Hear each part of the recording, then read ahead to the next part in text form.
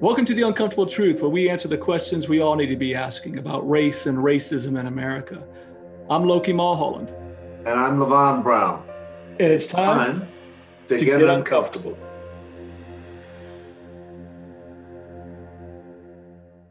We've all seen the picture. A sweet little child with black shoes, white socks, wearing a dress and a sweater with a ribbon in her hair as she walked down the steps from her schoolhouse. It's something children have been doing for years. But on November 14th, 1960, this little child was escorted by 4 U.S. Marshals. She wasn't the only black child to integrate an elementary school that day in New Orleans, but she was the only one at William Frantz Elementary.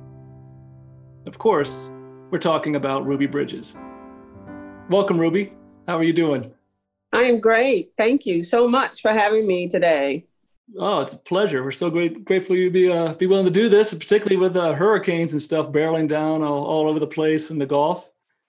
I know, but we survived, and at least I have power, so I'm all good. That's what happens here. Whenever it goes out, I mean, usually it's pretty widespread, so, it's not going to be restored overnight. By the time they get around to everybody, it's usually about a week. Yeah. Well, at least you're not getting the floods this time, right? Absolutely. I will do without power any day. Yeah. Rather than deal with the floodwaters. Yeah. Then you get those alligators, right? Oh my.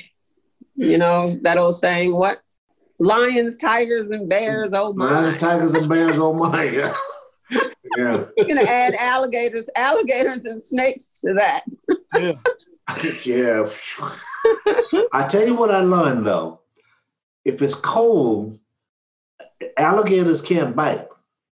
Oh, please. No. They actually hibernate. I was trying to figure out why they live so long. So we were there once with my daughter's school, and we met this guy who they raised alligators, if you can imagine. And he was actually throwing candy anyway off to the side of the boat to the alligators, and they can't bite until they warm up. I didn't know that. Yeah, I didn't either. I still don't like them, but I guess whenever I'm around them, I have to keep myself iced down. I like that. Okay, so let's get started, guys. Yeah. Now, Ruby, you are originally actually from Mississippi. Yes, I was born in a little tiny town called Tylertown, Mississippi, which is about an hour and 45 minutes from New Orleans. I'm not from Mississippi, but Levon, you are from Mississippi. I've never heard of Tylertown, but it must be on the coast. Tylertown is, this is another little small town. It's McCone. Yeah. McCone, you know where McCone is? Yeah. So it's right above McCone. Okay. Headed up north toward Jackson. Okay. All right. I've never been there. Yeah. Only one red light.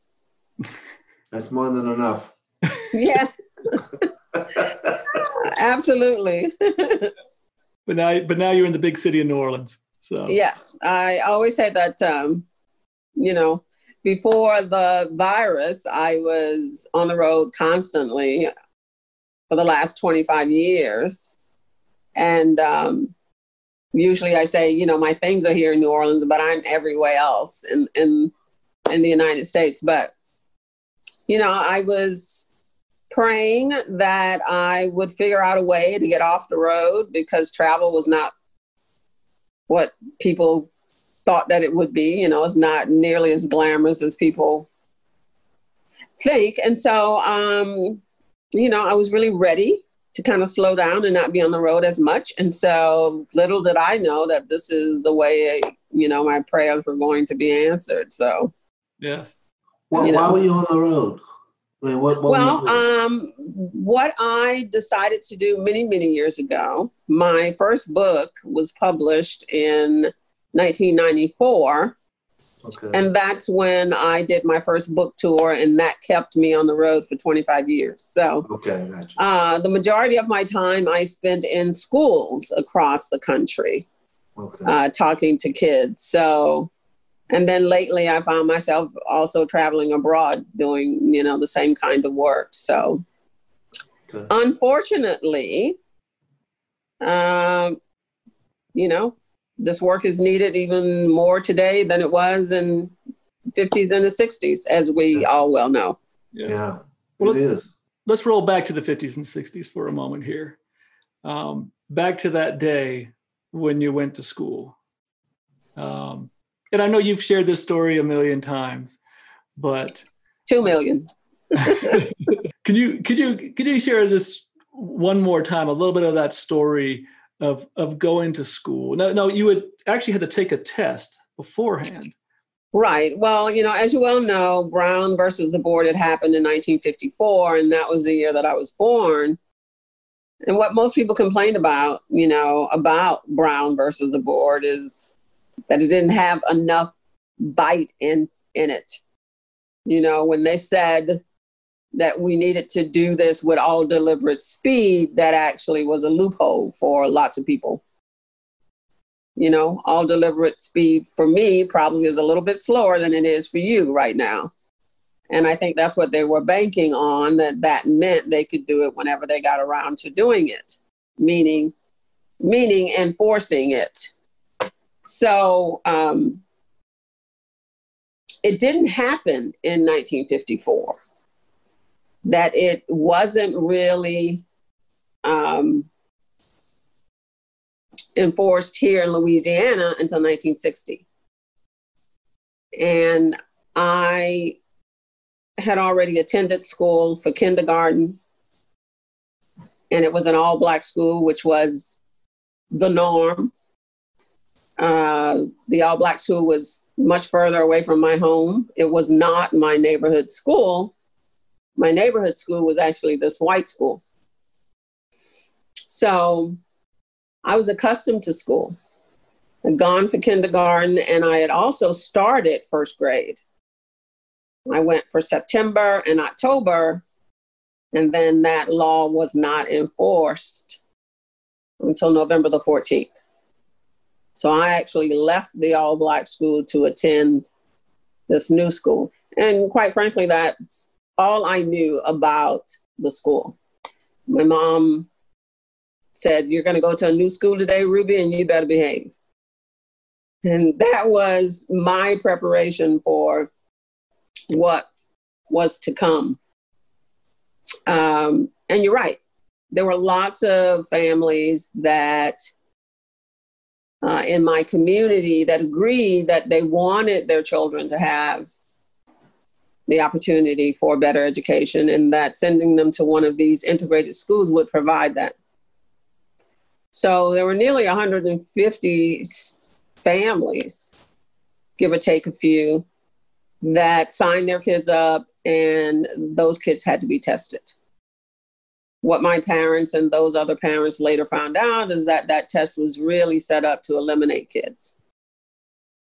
So out of that 150 or so kids, only 6 of them passed. They were all girls.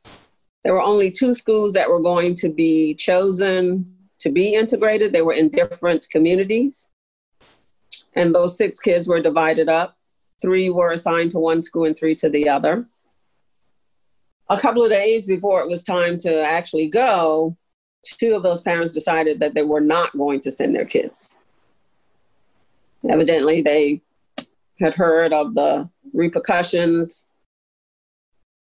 how dangerous it could be. And so they decided not to send their kids. And those 2 kids were coincidentally assigned to go to school with me. My parents decided to go ahead with it and leave me in. And that is what separated me from the other 3 girls. I ended up the lone child going to William Franz Elementary alone. And that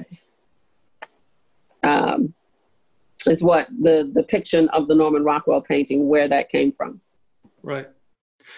But you took a test, And when you passed the test, you didn't think you were actually going to elementary school. When I passed the test, just simply because there were so many people coming over to my parents' home and congratulating them, like probably most African Americans would do, because, you know, it was a milestone for them. And so they kept coming over and congratulating my parents. And, you know, I would overhear them talk about how smart she was. And they were so proud of me. And, you know, that none of these other kids could pass this test. So in my 6-year-old mind, that meant that I was so smart that I was going to leave the school that I was in. And now I was on my way headed to college. And that, you know, all of the commotion that was around the community and my family and neighborhood was because they had never seen this little 6-year-old child go from kindergarten to college.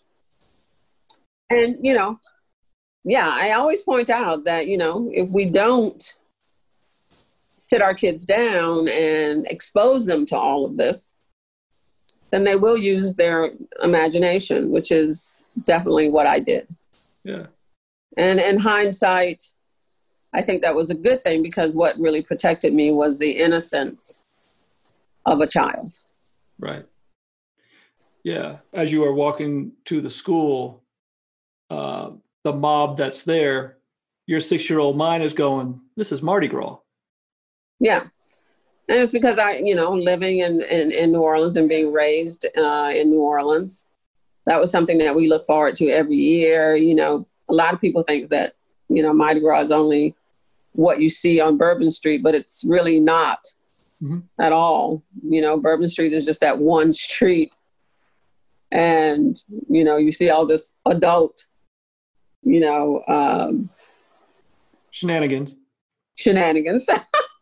going on, but it's really much, much more than that. It is a fun family event that we look forward to. You know, my parents would take us out, they'd prepare barbecue and hot dogs, and we'd go out and find a spot, you know, so we could watch the parade. So kids are just so excited about that every year.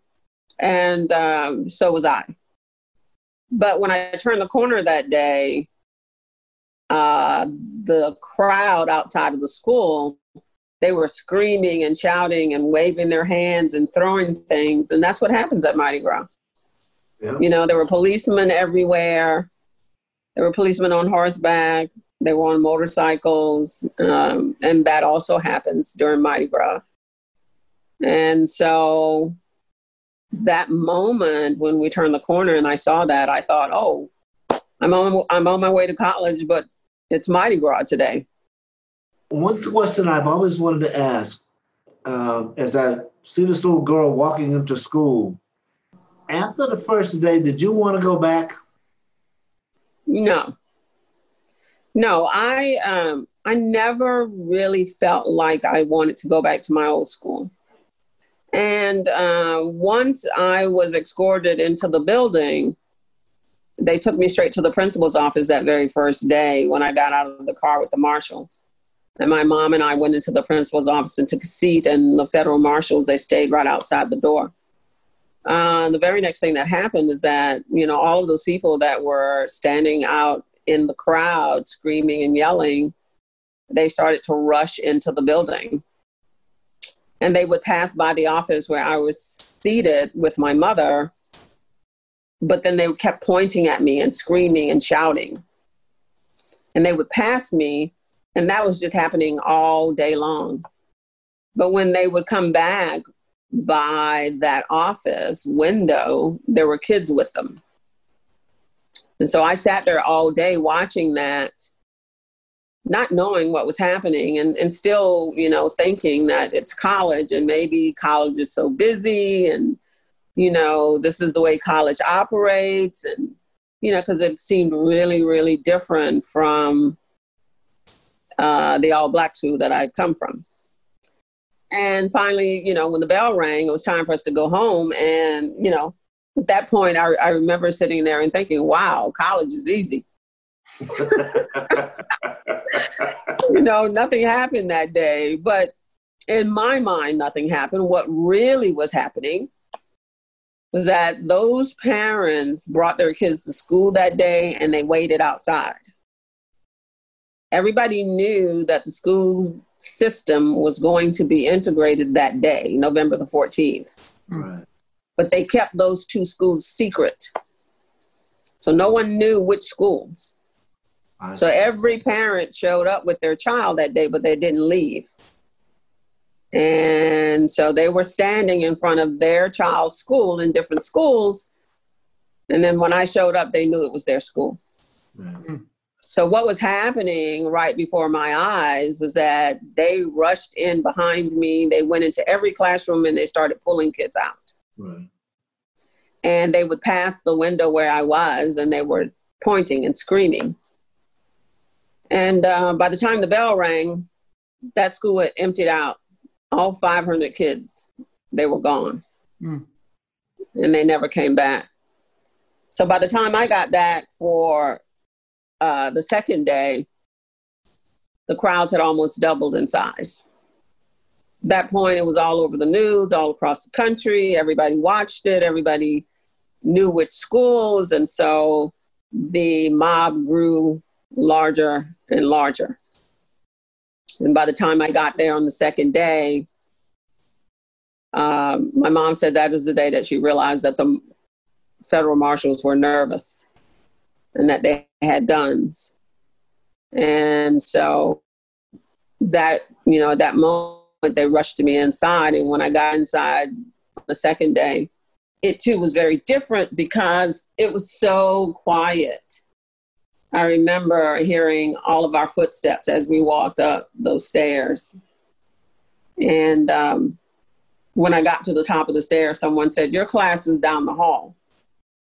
And so those federal marshals, they turned me around and walked me down the hall to this classroom. When I got there, the door opened and this woman stepped out. And I remember looking at her and thinking, she's white.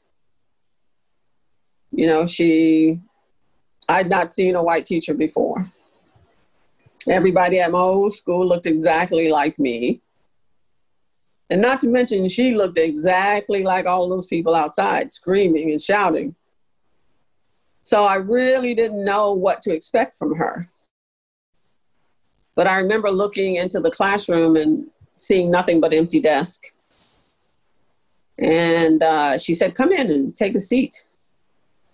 And I did, and she began to teach me, and very soon I realized that she looked exactly like the people outside, but she wasn't like them. She was very nice to me. She did everything she could think of to keep my mind off of all of the screaming and the yelling and the swearing outside. And, she made school fun. I loved school.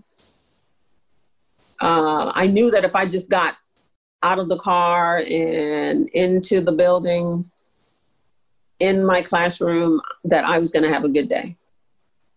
She was going to do something to make school fun. We made things, we did art and music, and, I was a child that loved to learn, and she was going to teach me something new every day. So the lesson she taught me without even knowing it was that she looked like them, but she wasn't like them. She showed me her heart. And the lesson I learned in that classroom back in 1960 was that you cannot look at a person and judge them. That you have to allow yourself an opportunity to get to know them. And that stuck with me. And it shaped me into who I am today. I often say that she taught me the lesson that Dr. King tried to teach all of us. You have to judge a person by the content of their character. not the color of their skin. And that is the real lesson that I believe the Lord sent me into that school, that classroom to learn. And to take it away and to spread it across this country to every child that I've come in contact with for the last 25 years. Yeah. One of the things that's really fascinating to me is when you talk about those angry parents, the contrast between your innocence and those parents, those white parents, is anger. And they're going in and pulling their kids out. What lesson they are teaching their children just by those actions, that these kids are, innocent as well. That they are taught to be racist. They're taught racism. They're not born with racism. No, none of our babies come into the world knowing anything about disliking the baby lying next to them. They don't know anything about the color of one's skin. The amazing gift that each human being is given when they enter into this world is a clean heart and a fresh start. So I believe that what we see today playing out before us is a direct result from us as adults passing racism on to our children. And I believed wholeheartedly that if I shared my story with kids and tried to help them to understand that racism doesn't have a place in their hearts and in their minds, that if they can be taught to be racist, they can be taught not to be. And I believe that if we are ever going to get past our racial differences, it's not going to come from us as adults. It's going to come from our children. In this context, particularly at that time, clearly it was the white population that was teaching their kids to be racist, to hate. You weren't seeing that necessarily in the Black community, to hate white people. Well, to be perfectly honest with you, I can't swear to that, because I believe that, in a sense, my grandparents were racist, and you have to think of the time that they grew up in, and think about the things that they must have seen, the things that they experienced. And, I remember my grandmother lived and she was 95 years old. And, so because of the treatment that they received and the life that they had to live, my grandmother, they were sharecroppers, on both sides. I say grandmother, my grandmother on my mother's side, they raised crops. She had a huge garden, green thumb, everything lived. That's the way they earned a living and fed all of us. My grandfather, that was married to her, worked on a dairy farm. And that was getting up at 3 a.m. and working for just to be able to pay rent and have food, not necessarily get physically paid for it. And would go back in the evenings to work that dairy farm again. And then during the day, he would be in the fields, plowing and planting. That was their life. Mm-hmm. And so, yes, they had really ill feelings about that. Right. My grandparents on my father's side, they raised cotton. And, we all know at some point in time, they realized that raising cotton was killing them. And my grandfather died when he was in his 40s.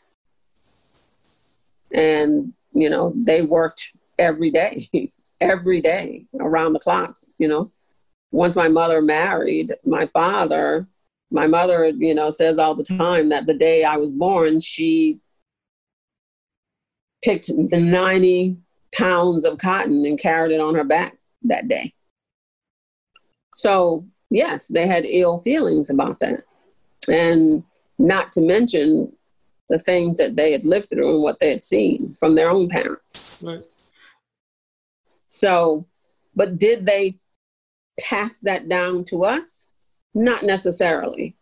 We were all sat down and you had to hear, especially us coming from New Orleans, we had to be told how to act, how to speak, always say, yes, ma'am, no, sir, never look them in the face, no matter what age they were, if they were even younger than us, the kids, you would say, yes, sir, and no, sir, or yes, ma'am.